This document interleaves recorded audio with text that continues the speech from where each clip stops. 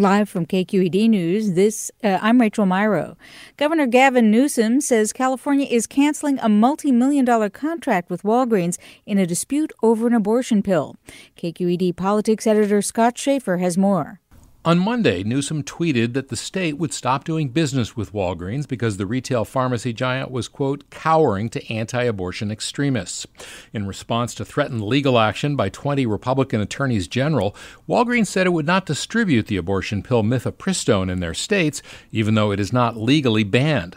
On Wednesday, Newsom announced that California would pull back on a planned renewal of a Walgreens contract that has netted the company $54 million over the past 8 years.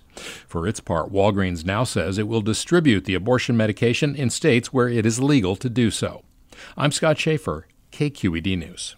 While community colleges across California are experiencing major enrollment drops driven by the pandemic, Oakland's Laney College is seeing an uptick, up 18% this semester compared to a year ago. Dr. Marlon Hall, VP of Student Services, says the increases are due to Laney's program offering students free tuition and other aid. Students in California are facing basic need crisis, which have to do with food, housing, and transportation, as well as technology. So we're trying to alleviate a lot of those barriers to their educational journey. Laney also reports an increase among students of color, with 33% more African American students attending. I'm Rachel Myrow, KQED News.